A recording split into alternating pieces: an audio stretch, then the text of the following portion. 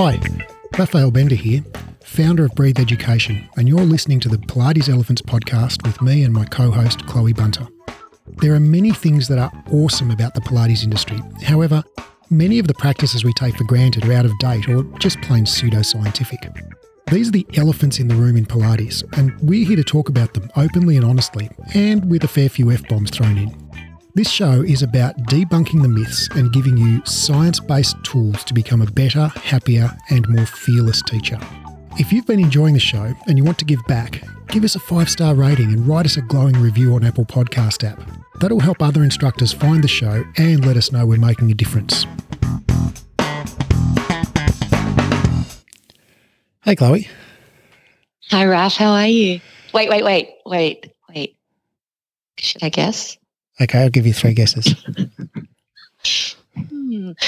Do I need 3 guesses? I don't know. Pretty sure I can. Oh, well, I'm going to go with one. I'm going to say you're awesome. Yeah, I'm fucking awesome today. Okay, great. I'm in a very positive frame of mind at the moment.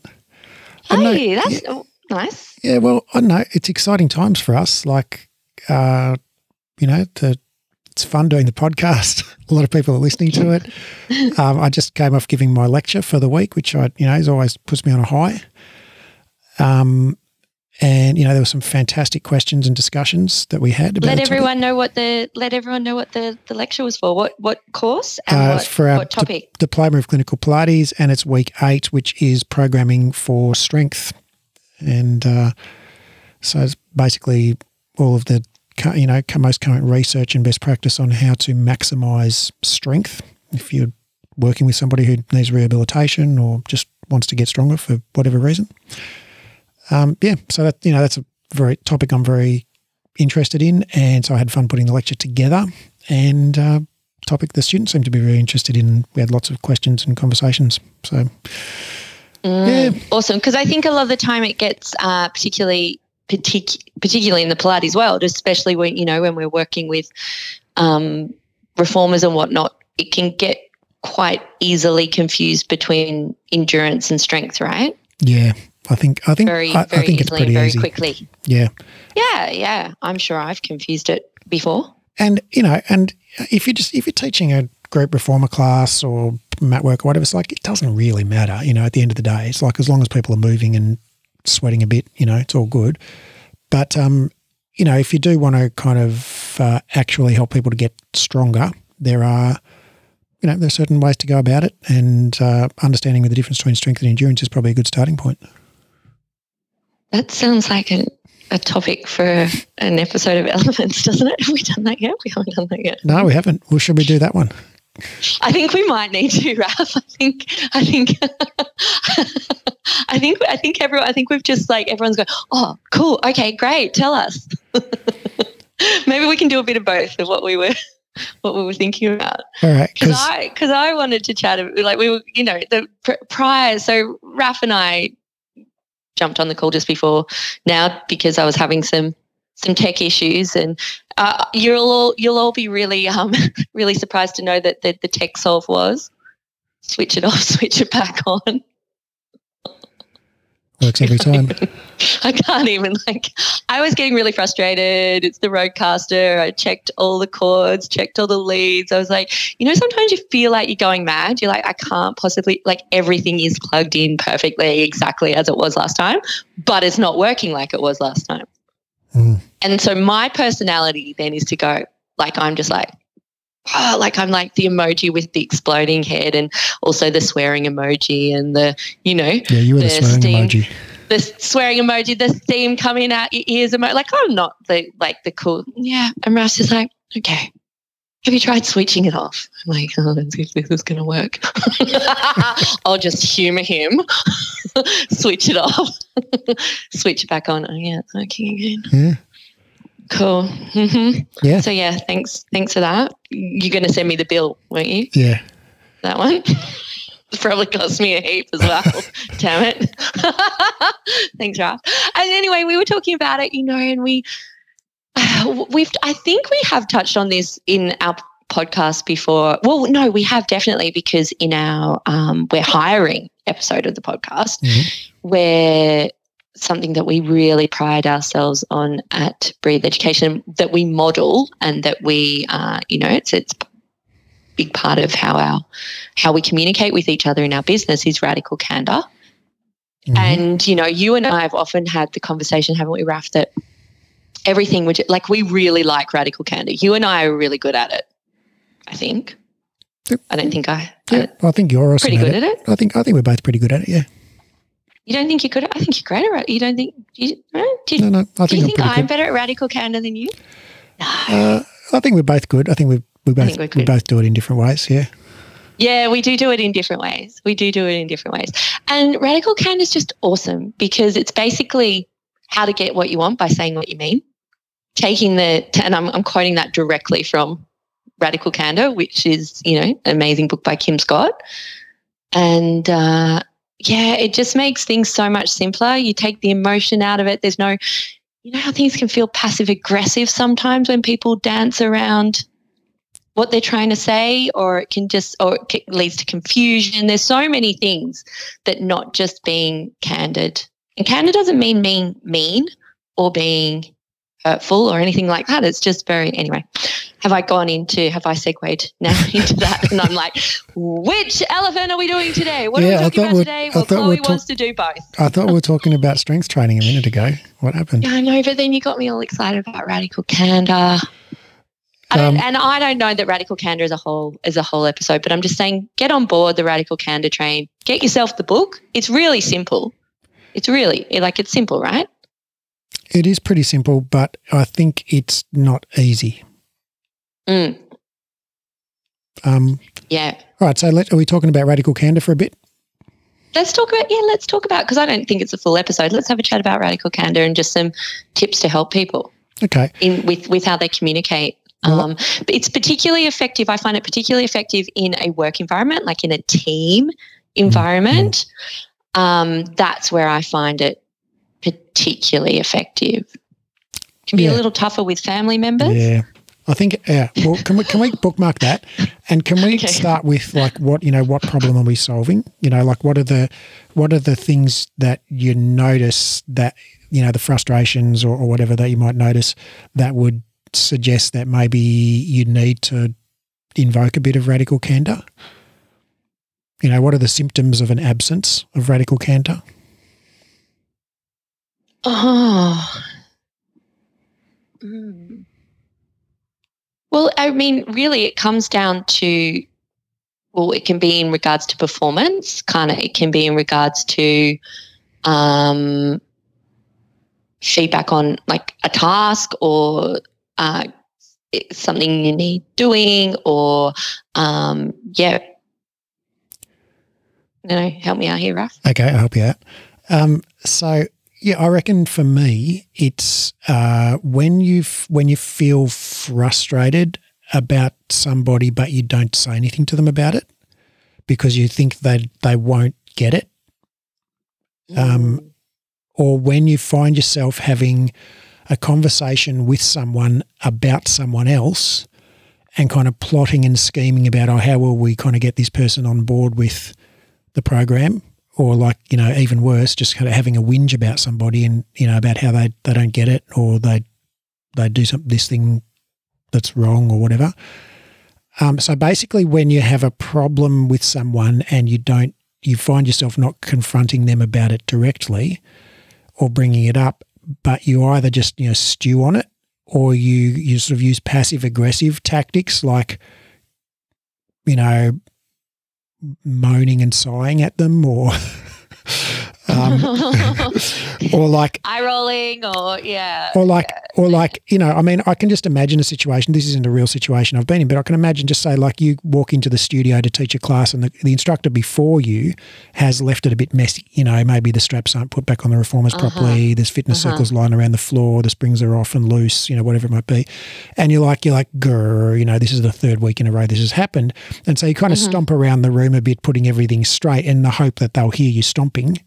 And take that as a clear communication that they need to clean up the studio a bit better before next time, rather than just actually running out and grabbing them and going, I'm terribly sorry, but when you leave a studio in a mess like that, that really impacts my experience. Do you because need to I've say only, I'm terribly sorry? I would just start it with I'm sure you don't mean this to impact me or any of the rest of the team. However, when you leave the studio like this prior to someone else coming in to teach a class, it impacts my time because I've then got to run around, get it all cleaned up, doesn't look good for the clients. I get frustrated. I prefer to be spending that time greeting the clients, talking to them, seeing how they're going, creating that environment. So going forward, it'd be awesome if you could please just leave it as you found it, nice and tidy, ready to go. See, Chloe, you are better at radical candor than me. Sorry, That's I probably awesome. am. Yeah. You know why? You know what was really interesting for me? Is that, I do a lot of radical candor, but because I use it, because it's interesting how you're saying it's like instead of stewing and this and that, but I sort of particularly within my team and how I communicate within the business is all radical. Like I see that is just being radically candid all the time. Like that is my communication style. So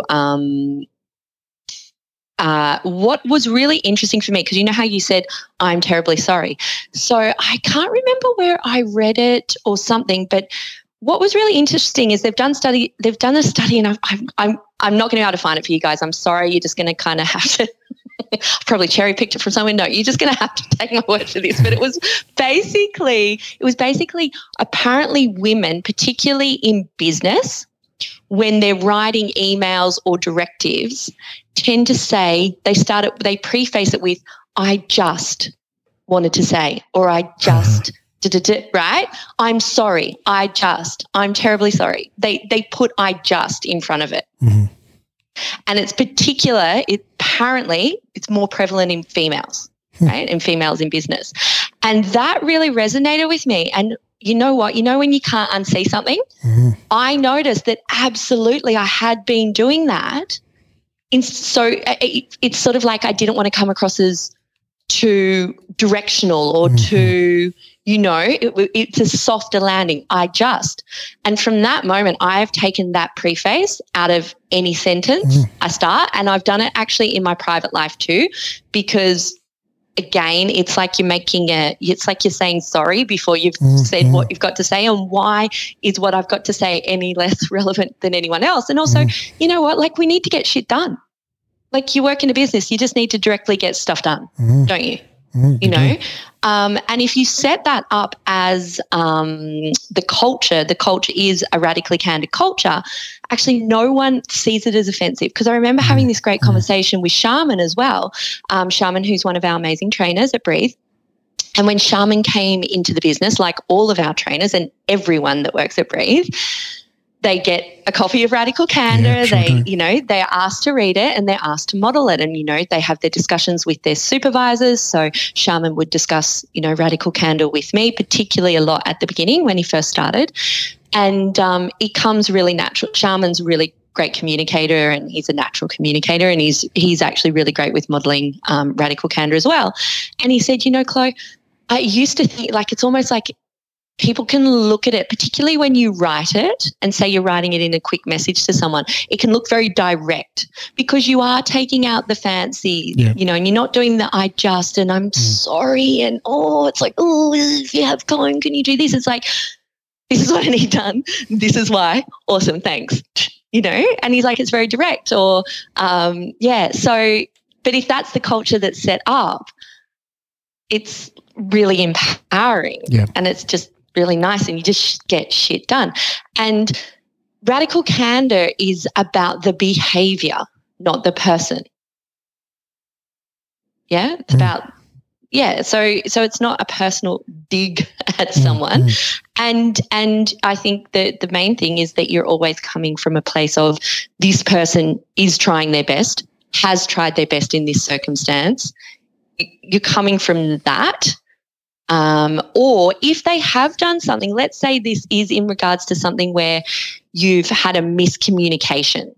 And these things happen, we've all got different personalities. It's very rare that you're going to get in a workplace where everyone's got the same personality, right? And potentially not effective either because different personalities bring different superpowers, don't they?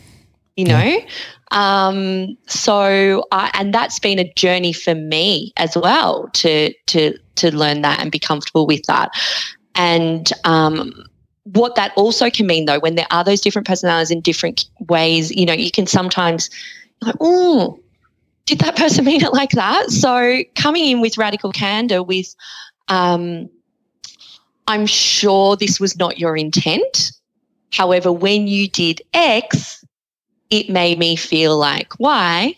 Could we talk about it? Is that your understanding of it as well? Mm-hmm. And then that just opens a really lovely, and the majority of the time the other person will be like, oh, shit, I'm genuinely sorry. I did not mean that in that way at all. Here's what I meant. Mm-hmm. Or they might say, yeah, actually, what you did pissed me off. Can we talk about it? Because, let's have a chat. And then that's awesome too, because it's like, oh, okay, I'm sorry. I didn't mean to piss you off here. Let's talk about it, you know? So I think either way it's a win-win. Mm. It's very difficult, though, when you've not been used to, you know, to being radically candid. And I guess, you know, to just sort of really be clear, Radical Candor is a book by Kim Scott. It's basically just it's a real simple little formula of how to just say what's on your mind to people. You know, just say what you mean rather than kind of dancing around a topic or using euphemisms or, you know, hinting at things or being passive aggressive. You just say what you mean, you know, but there's a little formula which basically says, you know, when you do this behaviour, it has this effect, and it would, you know, be appreciated, or it would be better if you did the behaviour this way, or if you did this different behaviour instead. You know, this would be the better way to do it. You know, like your little example before, like, okay, when you leave the studio messy and the strap's off the headrest and the spring's undone, that means I have to run around, you know, the 3 minutes I have before my class starts. Instead of greeting my clients, I'm busy putting straps back on headrests and, you know, muttering under my breath. And I prefer to spend that time connecting with my clients, and that would be a much better experience for me and a better experience for the clients. And so it would be awesome if, you know, moving forward, you could just leave the studio tidy. Yeah. Did I do better that time? Yeah, it was great. Thank you. Thanks. It was nice and direct. Thanks. Yeah. So no tiptoeing around things, just being super clear, super, you know. Yeah. And I've had that in studios before. And literally in regards to how the room was left, literally in regards. Know, that's a big gripe for you walk people. in, some foot bars are up, some are down. There's props all over the bloody little squishy balls. You know, I remember walking in and I was like, there's 10 squishy balls just randomly all over the floor. That's a massive tripping hazard, including to me, let alone to the clients. What the F? And it was as simple as, hey, this has happened, and the person, because it was in a group, we weren't quite sure who was it, you know, because it was at night. So I wasn't sure who did it. So it was in a group chat, literally that, and the person went, oh, yeah, oh, my God, I'm so sorry. I had to run out really quick. This was the reason why. I get that must have been a massive pain in the bum for you. I'm really sorry. It won't happen again. And it never happened again. Awesome. How cool is that? Hey, maybe we could just kind of role play through a couple of little things, because, you know, I bet that's a situation that happens in a lot of workplaces, right? Someone leaves the studio messy, you know, before your class, and that really can be irritating because you rock up and you've got, like, you know, 15 seconds before your class starts because the last class just finished, and now you've got to spend time cleaning up the studio. So that's a really kind of irritating thing for a lot of people, I imagine. But I bet there are others, like, all right, so what are some situations where people might benefit from using a bit of radical candor? So, like, what about a situation where, I don't know, the studio owner kind of, you know, always rings you for covers first, or never rings you for covers, or asks you to do, you know, cleaning up the studio for no money, or what would be some of the things? That's a goodie. That's a really goodie. Okay, it's a really goodie. That's a real goodie. Really goodie. It's a really goodie. A really goodie. Yeah, because those conversations can be hard. Yeah. So right? what do you reckon might be awkward. What might be a one that, you know, in your experience is kind of a common one that a lot of people kind of are probably at home right now muttering under their breath about? I think a really common one there's a few really common ones in the Pilates world. Definitely the cover situation, having to find your own cover when you're really dead crook as well, when you're really, really sick is really common. And can keep going. Let's talk about that one. Let's talk about that one. And then let's move on. Let's do another one. So right. So basically you've got a studio, you work at a studio, and the studio policies you have to find your own covers. And one day you wake up, you've got gastro, you're vomiting all over the bedroom, projectile style. And it's like, you can't even see straight, let alone, find a cover. And it's like, it's your responsibility to find a cover. You can't just text the boss and go, I am sick as a dog. Can you please sort this out for me? All right, so it actually happened to the exact thing happened to one of my colleagues and I when we were teaching at the same studio. We caught the gastro off each other from and need to work on your hand hygiene a bit, maybe. Oh, well, it would or maybe that's the other thing. Sometimes the culture too, can't it be that you push through being crook when in teaching? Neither of us should have been there. It was anyway. So we both caught it. All right, and so once you're feeling a bit better and you're back at the studio, how would that conversation? How would you handle that conversation with the studio owner in an ideal world? What would a radically candid, follow up to that look like? Should we role play it out? Hey, Chloe, I'm glad you're feeling better. Welcome back to the studio. Thanks. It's been fun. Gastro, most people are like, oh my God, gastro is just horrific. I'm like, yes, it's horrific. I would literally say, you got a moment to have a chat. Like I would just say it if I hadn't already messaged them this. Remember, Raf, I'm very radically candid. So I would have said, yeah, hey, Raf, yeah, look, I'm back. I'm feeling, I'm not feeling 100%, but I'm feeling all right.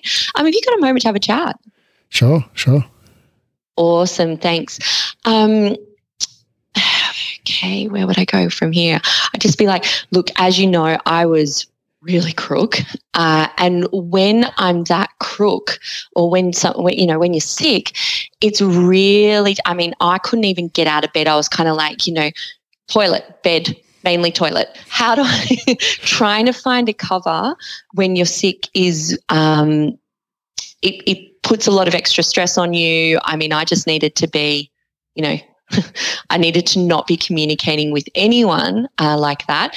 Is there something we can put in place that would be a solve for that in the future or for those that, I don't know. Where are we going with this? Yeah, great. I reckon that's good, Yeah, it sounds a bit like I haven't got my acting skills on today, but that would flow, and it might feel a bit awkward, particularly when you're talking to a boss, and particularly when the culture is you crook, you find your cover.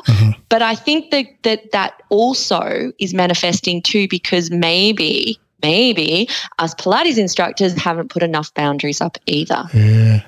Right? Because the other one that's really common, and I get it too, Raf, and I've talked about this before. We've been in the industry a long time. We're very assured in our voice. We're very comfortable and confident. We are in a position that we can talk I'm not scared to say that very clearly. So I totally get that can feel intimidating. And I'd say that that's why probably this culture has perpetuated so long as well. The other really common one is being contacted at all times at night, weekends, it's like a 24-hour. But to be fair, what I will say here is that just doesn't just go towards the instructor. Instructors contact, like I've had that many studio managers say to me before, oh my God, I can't wait until I've got nothing to do with rosters. Because they get and everyone's connected on Instagram, and that person's been out raving all night, and then all of a sudden in the group chat at like 1 a.m, oh, I'm not feeling real good. Can someone cover my 6 a.m. block? Yeah. And it's like, no, but that studio manager, the person who's in charge of rosters, they are going to have to engage with that, because otherwise that teacher's not showing up at 6 a.m, but a whole booked full class is showing up. Yeah. So it's a toughie. So the radical candidate's got to go both ways. That's where as a studio manager you've got to have some radically candid conversations with that person. Yes, and I think that there needs to be boundaries around contact hours and how the contact works. And, you know, having a Slack channel is awesome, because if people engage on Slack at a 12 o'clock at night or whatever, that's their prerogative, right? But getting, you know, a text message 24/7, stuff like that becomes invasive. And again, so having the, you know, having that conversation. Can we role play that one out? And can I have a go? Well, I can use. Oh yeah, sure, go for it. Well, Chloe, I'm glad you're back at work today. I'm sorry we missed you this morning for the 6 a.m. class. Have you got a minute to have raving last night? No. Have you got a minute to have a quick conversation just back here in the office out where the customers can't hear us? Scary, Raph. I feel like I'm going to get in trouble. And here's the thing: if I was out raving last night and I did that, I should know I'm about to. Yeah. You are in trouble. You know, that's the thing. should be coming in with my tail between my legs. Yeah. Yes.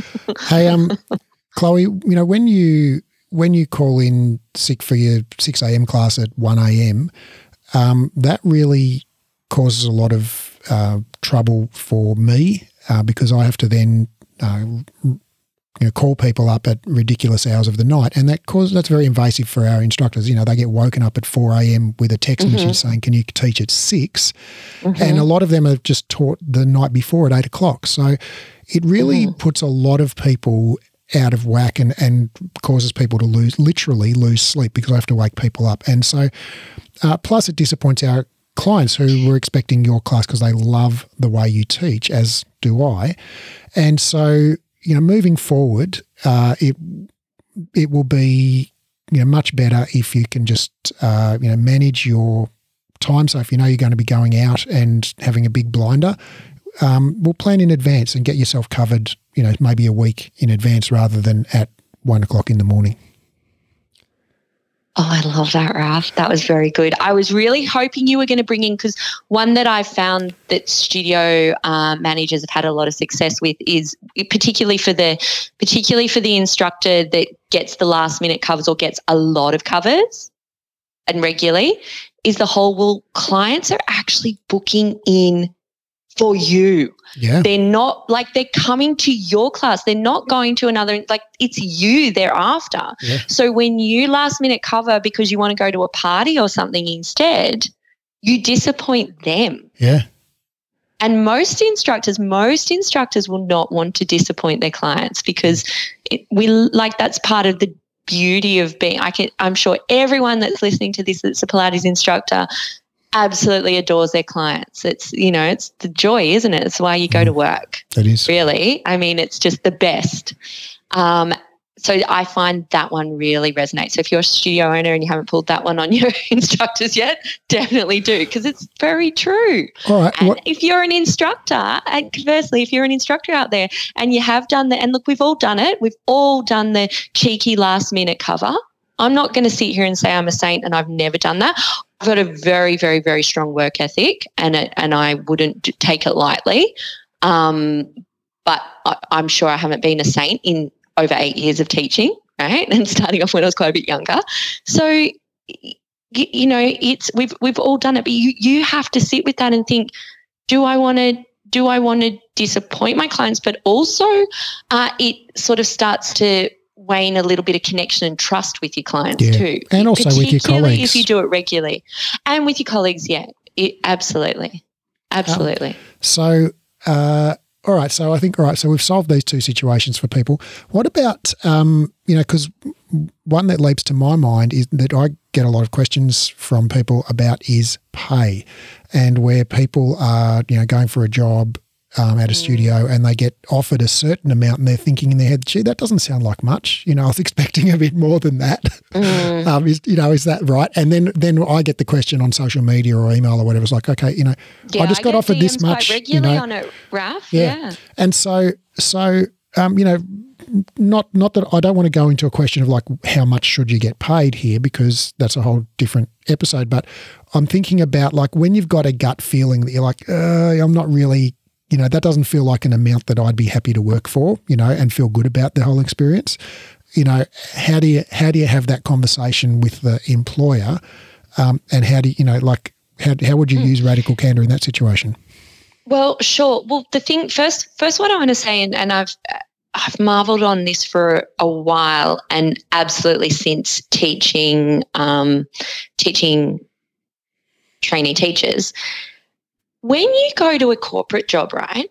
When you're going to, go to an interview for a desk job or to work with the government or to whatever, you wouldn't blink twice at talking about pay and asking for what you want or negotiate. Like it's really just part and parcel of that process. It's not awkward. It's not like, you're not allowed to ask how much I'm going to get paid, right? But for some reason in the Pilates realm, I mean, I remember someone coming to work at a studio I was working at, and he'd already taken on the classes.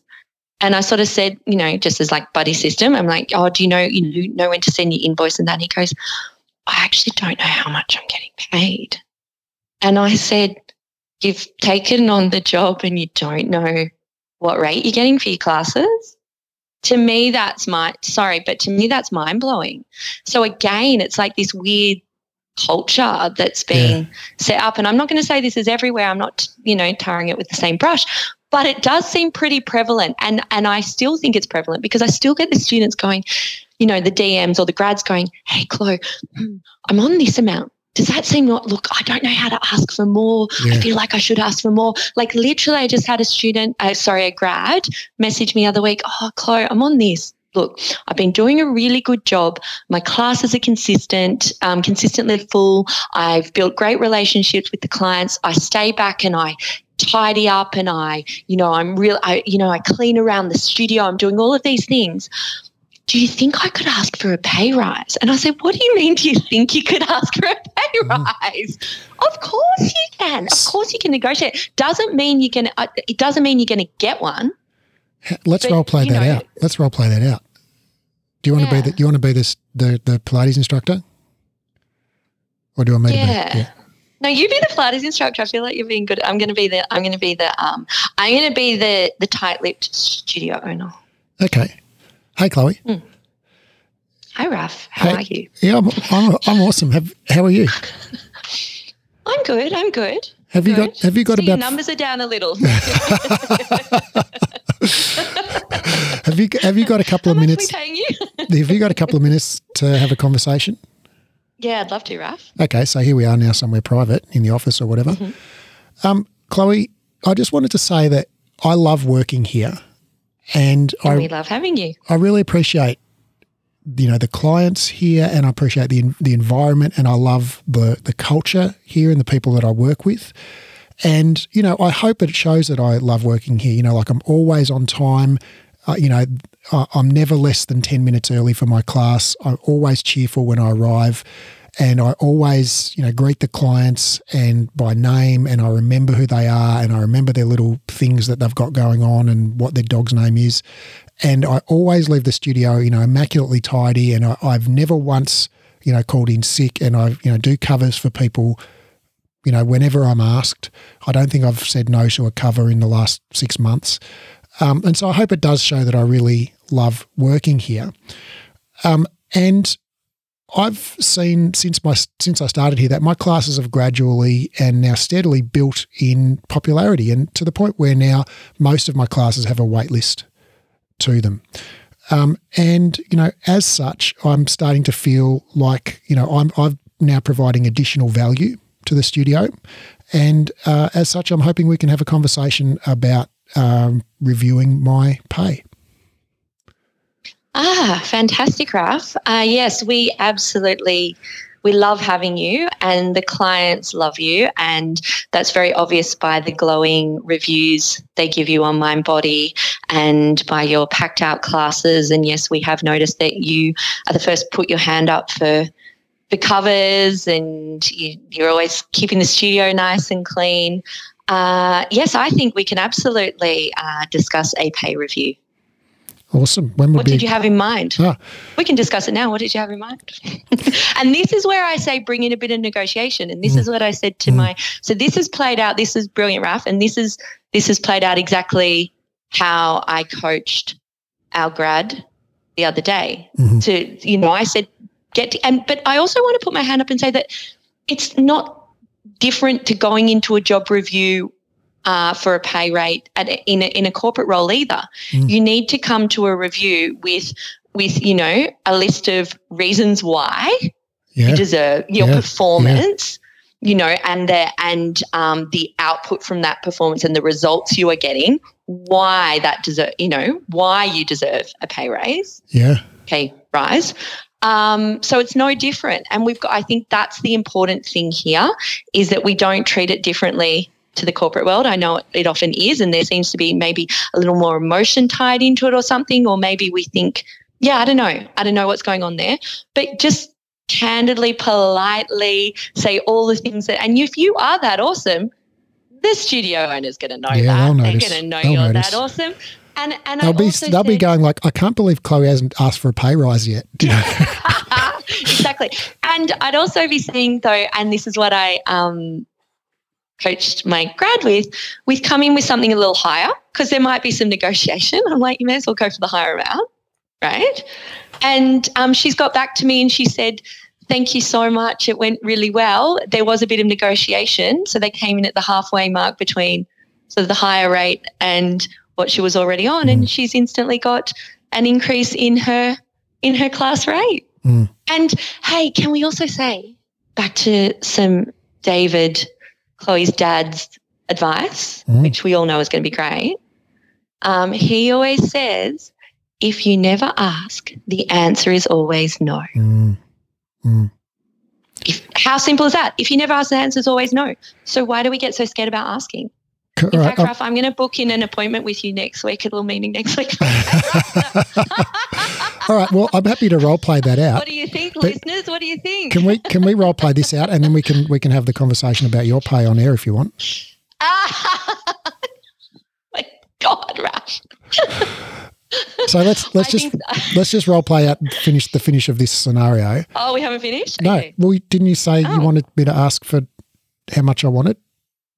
Oh, yeah, right? Sure. Yeah, okay. Yeah. And again, I'm not going to mention a specific dollar amount, because depending on where you work in the world or whatever, that the amount is going to be different. Variable. But let's just say, all right, so you said how much did you have in mind?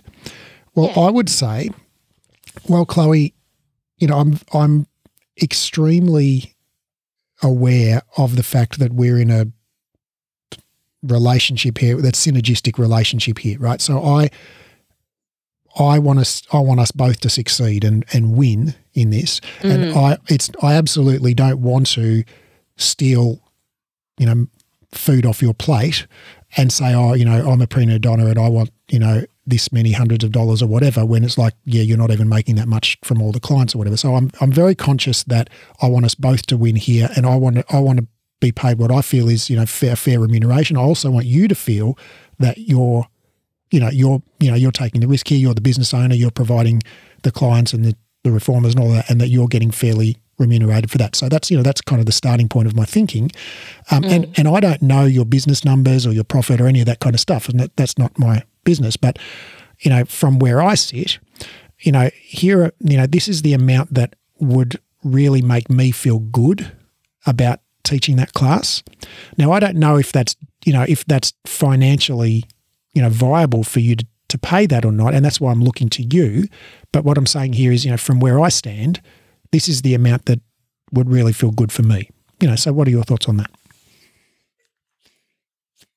Yeah, I've never been the boss on the other end. We should have done this around the other way, because you've been the boss. I think that well, all right, we can do it the other way if you want. Well, I've just said to studio owners before, this is the rate I need for this to be viable and work here. And as a general rule of thumb, they've gone, cool. And if not, they've gone, look, well, we can't quite come in at that, but we can come in at like $5 under that. Would that be okay with you? And I've generally, particularly if I want to work there, I've said, yeah, that's great. So there's usually what in my experience in regards to, we're talking per class rates, come in like $10 higher, or $5. Like there's usually a negotiation of like the $5-10 mark. Because we're just talking about a per class rate, right? We're not talking about an annual salary. We're talking about, okay, look, I'm currently getting paid $50 per class. I'd prefer to get 65, right? Okay, we can't come in at that, but we can come in at 60. Awesome. Or I was getting 70. They were like, we can't do 70, but we can do 65. It's still going to be a bit higher than others, but you're cool with that? I'm like, yeah, I'm cool with that. Yeah. So I think there's a, you know, a polite, you know, and that's me respecting too that, okay, well, 70 just pushes it out too much for them. Yeah. They're not making enough profit on that class. And what if, it's all well and good when my class is full, but what if my class isn't full, or what if, you know, et cetera, et cetera. Yeah. You know, and then, all right, so then to just flip it and just imagine that, you know, you're the employer, right? And someone's just asked you for this raise and you're thinking like, oh, well, that's, you know, that sounds like a lot. You know, that sounds like more than I'm comfortable paying. Well, I think an approach that you can take there, and this is the approach that, you know, that we use, is saying like, okay, well, if, you know, you want to make that much, well, I can't afford to pay you that much for what you're currently doing. But if you can provide, you know, this additional value, well, then I can pay you that much, right? Like if you could get 2 extra people on average into that class, right, I can pay you that much. Or if you could, you know, arrive 20 minutes early and sign people in, so I didn't have to pay a receptionist, then I could pay you that much. Or if you would stay 15 minutes after and mop the floor or whatever, then I could pay you that much. You know, like, so what if you would promote your classes on your social media, and if you will do posts for us, and right. So what would it look like for someone to be worth that much? You know, and then say, okay, well, you know, when A, B, and C are the case, that's when you'll get that much. And that gives them something to work towards, you know. And look, guys, the bottom line is the studio manager, owner might just need to say no and just say, I'm really, we really genuinely value you. We see you're doing an awesome job. We love having you.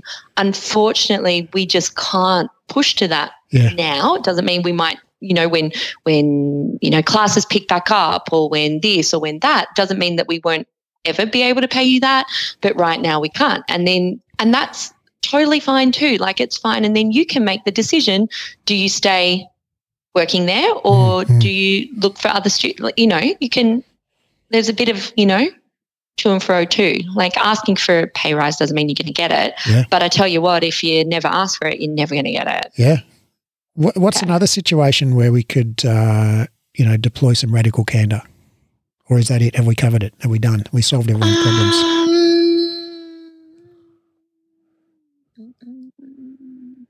We've solved the midnight covers. We've solved asking for a pay rise. We've solved the messy studio. What else do we need to solve? What about the instructor that like floats into the studio 1 minute before the class is about to start?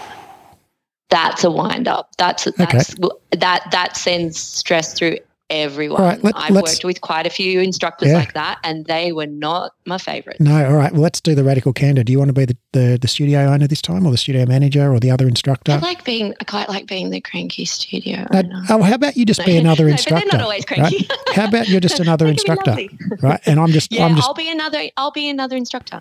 I'm just wafting in, and you've just taught the previous class, and you're thinking, oh crap, do I have to now stay and teach Raf's class because he's not going to be here? Raf, you know this so well. Oh my God, it's so true. The amount of times, guys, that I got up at freaking 4:30 a.m. to go and teach my 4-class block, and then you're there at some point and you're just there and you're like, they haven't shown up yet, and bless the studio managers giving you those eyes like, I'm really sorry, I know you really don't want to do this and you're really tired, you've got to go and all, and you were so excited that's like, and you're there and you're like, I'm going to do it. Where the bloody hell are they? And you're like, you're checking in their clients and you're trying to be. And then, but what I also say is you're also starting to get a bit worried about them too. Yeah. Like, there have been times that I've actually phoned, like haven't been able to get in contact with my colleague, but have known who their partner was. So now I'm messaging their partner like, is this person okay? Because I'm worried they're meant to be here. So it causes this whole stressy shit show basically. And then in they come with a coffee in hand. And then I run in and I'm like, terribly sorry. The cafe, they stuffed up my latte and they had to remake it. you know. Remember, guys, to ditch the coffee cup outside before you walk in when you're late. That's really good advice to being late to any sort of meeting. Seriously, there's a lot. Ditch the coffee cup first. But what if it's my favourite keep cup? Don't let me see it. All right. And again, I'm no saint, I was particularly bad with that when I was working in the corporate world. I think it also shows maybe like how much you love your job. How much do you like your job and how invested you are in it? Because I swear to God, I was that person in my corporate role that would push it just to that last second. I'd be like, and I would waltz in with my hair all done nice and my makeup and my nice outfit, my coffee cup in hand. Oh, is it 5 minutes past time of starting? Oh, and I didn't really want to be there. I didn't. So when I see that behavior from an instructor, I think, do they want to be here? And I'm sure Chloe, it's not just me, colleague thinking sounds like we're having a radically candid conversation, because when I see you, like when I was working in the corporate world and I didn't really love my job, I used to rock in 5 minutes late and then think, oh, is it 5 minutes past? And then when I see you do that, it kind of makes me think, do you actually want to be here? And that makes me really question, whether you're a good fit and whether we're actually giving you what you need here. So that would be awesome from the studio manager. From the colleague, I mean, I've literally just done the whole, hey, just checking in you're okay, because when you come in with a minute to spare, I'm actually genuinely concerned about your well-being. Like, I'm concerned something's happened to you that morning, you've had an accident, because it's not like you to be late, or it's like, what's going on? You can also, I mean, unless it is like them, and then it's literally just like, hey, you've put me under a lot of, you being late like this again has put me under a lot of stress this morning because, I'm like, when am I going to have to teach a class? You can just say it like that as well. But if it's out of the norm, then you can absolutely say, it's not like you, is everything okay? Because sometimes too, as human beings, sometimes it's like you just try and see how far you can push it sometimes too, right? Hey, you know what? What about, should we do one more before we go? Yeah. What about Doesn't sound like we're going to do, I don't think we're doing, I think we're going to do the strength training for another episode. Yeah, I think we've fully pivoted this to Radical Candor, which I think is great. Yeah, and I think we're gradually learning our lesson that one topic per episode is a good number, Yeah, they kind of go on for days if we don't do that. Yeah. All right, so this is, what do you think about this one? Have you got a better one than this? The client that just does their own workout, right? So you're there teaching your class, hey, everyone, we're going to do footwork, and the client's just doing feet in straps or something, and then you're like, okay, everyone, stand up and we're going to do some blah, blah, blah, and they're like, no, I'm going to do 4-point kneeling now, Like, they just do their own routine. Everyone's had one of those. Do you know what though, Raph? That used to bug the shit out of me when I was a newer instructor, because it would throw my attention big time. I'm like, what the hell are they doing? Like, and I'd also sometimes think, well, if they hate my programming so much, like, why are you coming to my class? Like, why are you coming to my class if you don't? And you know what though? It doesn't bother me anymore. Yeah, I think they just come because they like being around people. Exactly. I'm just happy they're there and they're moving. Yeah, I don't really care. And props to them if they freaking know what springs to put on and what exercises to do. I'm like, hell yeah, you've learned some cool stuff. And do you know how I pivot it sometimes? I go, actually, let's call it Amy. I'm like, actually, I really like what Amy's doing there. That's a great suggestion. Okay, everyone, let's do that. Like, seriously, and it's not with any ounce of passive aggressive or anything. Like, I'm literally just like, cool, actually. Yeah. And I had a really cute thing when with a lot of my regulars when I was teaching in Bondi. Like, I had like the staunch regulars, that would come to my classes. They wouldn't miss a class. And if I was teaching 4 classes there a week, well, then they were at those 4 classes. Mm-hmm. Yeah. And they got so in their flow state and so used to my cueing and my style of sequencing that if we were doing like some 360 and we'd get to one side and I've chosen a spring, one of them would just lead into something just something that I'd done before, but something that flowed. And I'd literally just go, oh, like I had this amazing client, Delia, and I'd be like, oh, Delia, that's awesome. Let's go. Okay, everyone, what Delia's doing.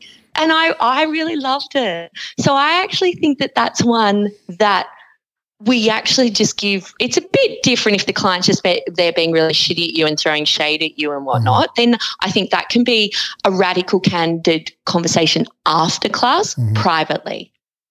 So because constructive feedback, like that, I think that's one thing actually, Raf, that we've failed to mention throughout this whole talk is that a lot of this really should be private. Oh yeah, totally. Well, I think we've said, you know, we're going into the office or whatever. You know, we don't do this. Right. Yeah. I think sometimes though, but that's not to say that you can't use radical candor in group chat and in whatnot. Yeah. You absolutely can. But if it was something like, for the most part, it should be private and it should be as meaty as possible. Yeah. And so for something like a client, if a client's just, you know, really throwing you shade and whatnot, and we all know that. And then sometimes it's hard to know whether they just are pissed off at you, they don't like you, or whether they've, you know, that's their exercise face or whatnot. Yeah.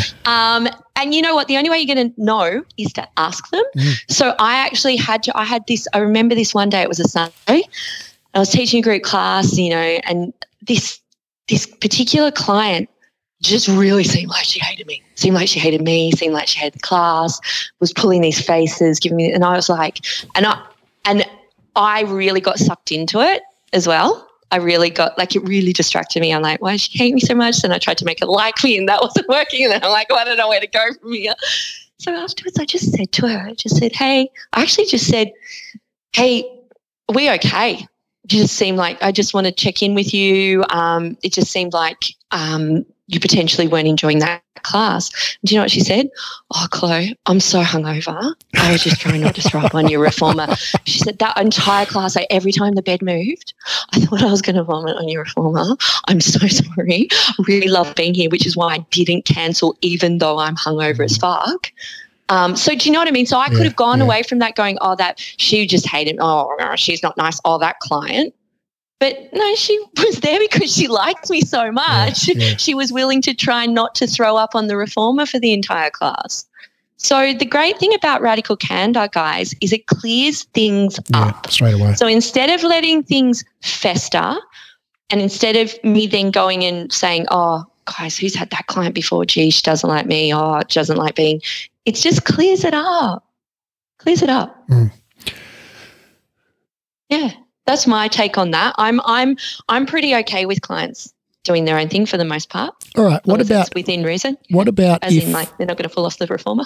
What about if you were a supervisor, you know, a studio owner, a manager, whatever, you know, supervising an instructor, and you know that instructor needed some feedback, like you you walked past their class and saw them doing something like that, or you overheard clients in the change room afterwards going, oh, you know, grumble about some particular thing. You know, how would you deliver that feedback using radical candor? Was it you that said that you hear the real feedback in the change room? As the studio, when I owned a studio, I used to sit outside the change room, and because it was like that was in the main kind of reception area, right? And the change room was just off the reception area. So I used to sit on the sofa just outside the change room and work on my laptop and whatever. But really I wasn't really working. I was just listening to what people were saying in the change room, because I'd come back after class and I'd go, oh, you know, I loved it when you did such and such, or like, oh, you know, it's so boring when she plays the same soundtrack every week, or, you know, like you hear the feedback, you know. Wow. So hot tip, if you're a studio owner, go or an instructor, go casually sit just directly outside the change room. Yeah, that's really interesting. So that can be a challenging one, can't it? For supervisors to need to speak to their clients about it. No. So not to speak to the client. Sorry, no. I mean to their instructors about it. Again, it just needs to be private and done through the eyes that the instructor was trying to do their best job, was intending on doing their best job, right? Mm-hmm. And I think in regards to feedback, it just needs to be clear. We've had this feedback from this client. Could I get your side of things as well? Like, you've got to ask. That's very, very important that you get both sides' interpretation. Mm-hmm. I think that's extremely important. I had that once when I'd started at a new studio.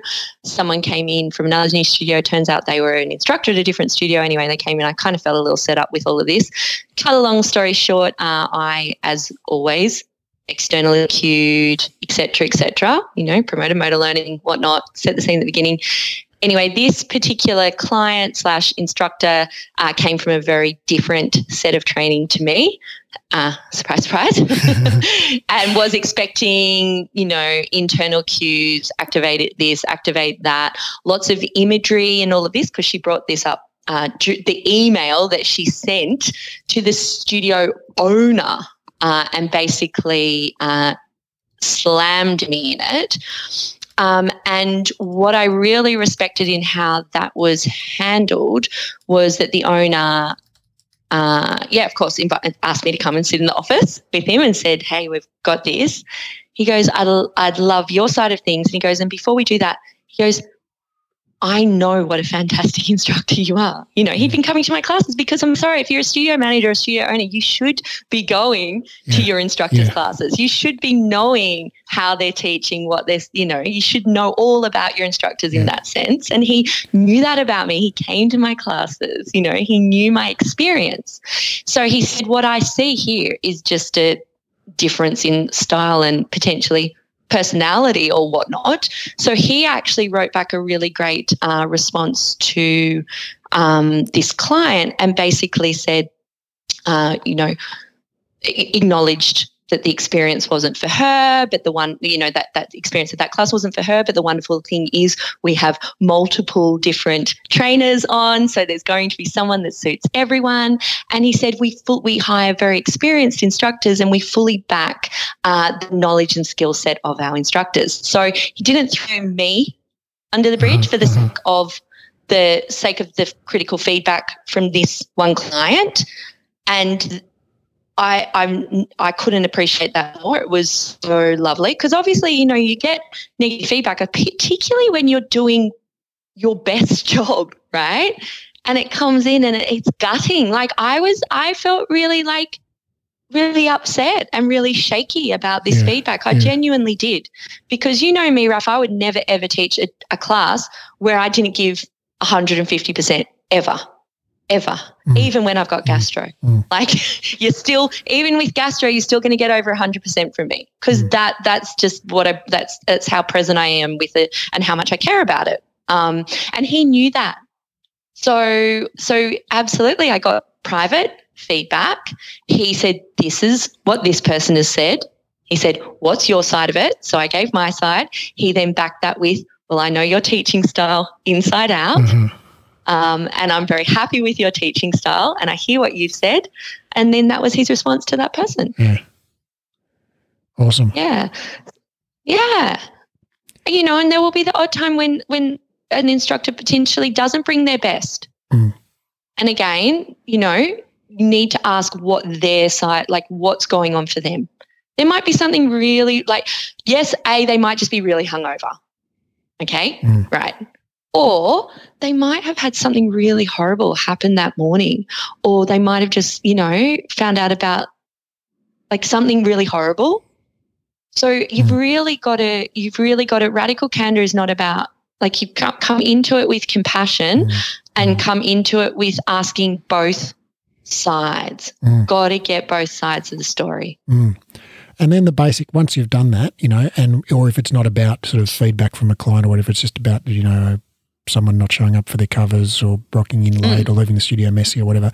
It's basically, talk about the behaviour, not the person, and do lots of I statements, okay? When I walk in for my class and the studio's messy, and then talk about the impact, okay? The impact is I walk around stomping and cursing under my breath and spending that time,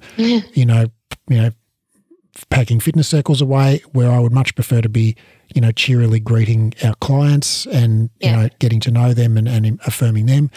And then tell them what you want done differently next time. So, moving forward, I'd really appreciate it if you could leave the studio immaculate, just the way that I leave it for you. How about even just moving forward, I need you to. I would take out the appreciate, to be honest, because there's some things that are just part and parcel of the job. Now, part and parcel of being a Pilates instructor is you leave that studio room perfect for the next lot of clients, let alone the next instructor.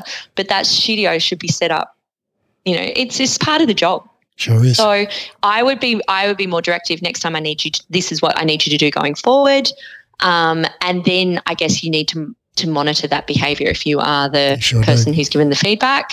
And I guess then it's up to you how many warnings. I've had to say, I've said before, if there's been repeat stuff that I've given Radical Candor about and they've agreed to change that behavior and that behavior hasn't changed, the next thing has been, okay, I've asked you to do this. This behavior hasn't changed.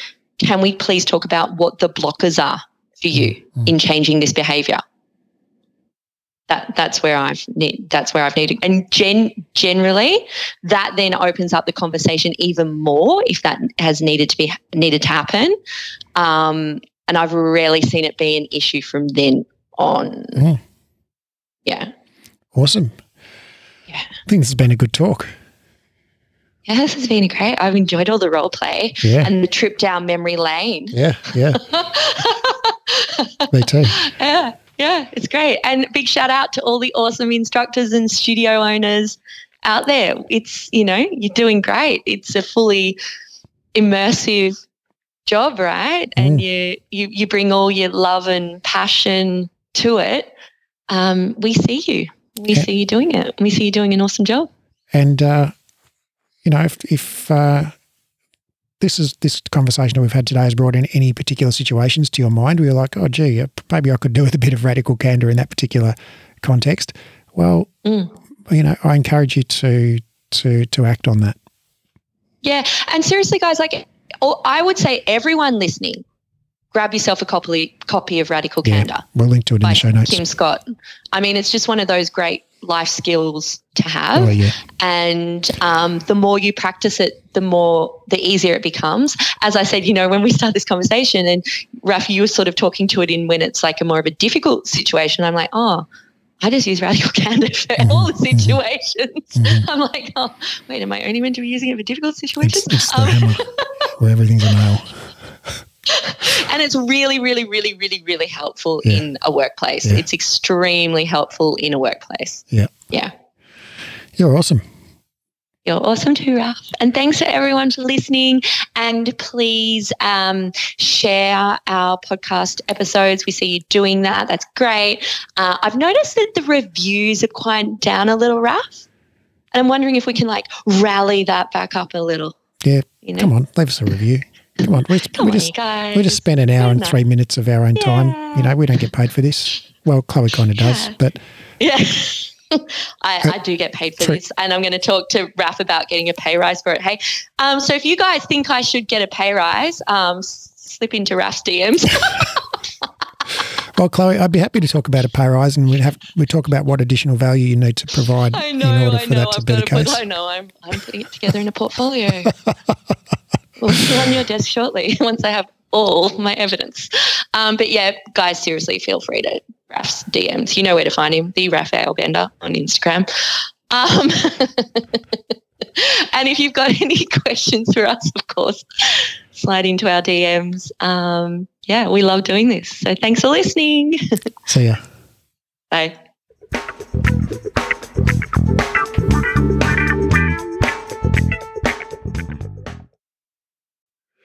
After 2 exercise science degrees and over a decade and a half of reading research daily, I've condensed all the current science on rehab into a program called the Clinical Exercise Specialist Rehabilitation. Inside the program, I'll teach you to do 3 things. 1, deeply understand how the body works. 2, confidently and expertly rehab literally any client. And 3, get results for your clients. So ultimately, your clients tell their friends and you become known as the go-to expert in your area. This program is completely unlike any education you've done before, even if you've studied with us before, because of the way we've built the learning design. It's an online, flexible, skill-based learning program, which means you keep doing the skills under supervision until you're good at them. It's more of a mentorship model than a traditional course model. So rather than rushing through the content and having sort of one go at everything, you actually just practice live and we give you feedback and guidance and we dialogue and explore concepts together until you're highly skilled and confident. We just keep working the material until you get it. It's not rushed at all. It's not about ticking off the content. It's about engaging, practicing, and applying it until you own it. This is a life-changing program, not some weekend certification. I've put my heart and soul into building this, and I can't wait to share it with you and help you discover your genius for anatomy and rehab. Now, because of the highly interactive nature of this program, we're only taking on 12 students worldwide. The program starts on March the 1st, and the first 12 qualified people to apply will be allowed to enroll. So if you're interested in learning more, click the link in the show notes and download the course guide, or go to breathe-education.com and click on the clinical certification menu link in the top menu. That's breathe-education.com and click on the clinical certification link in the top menu.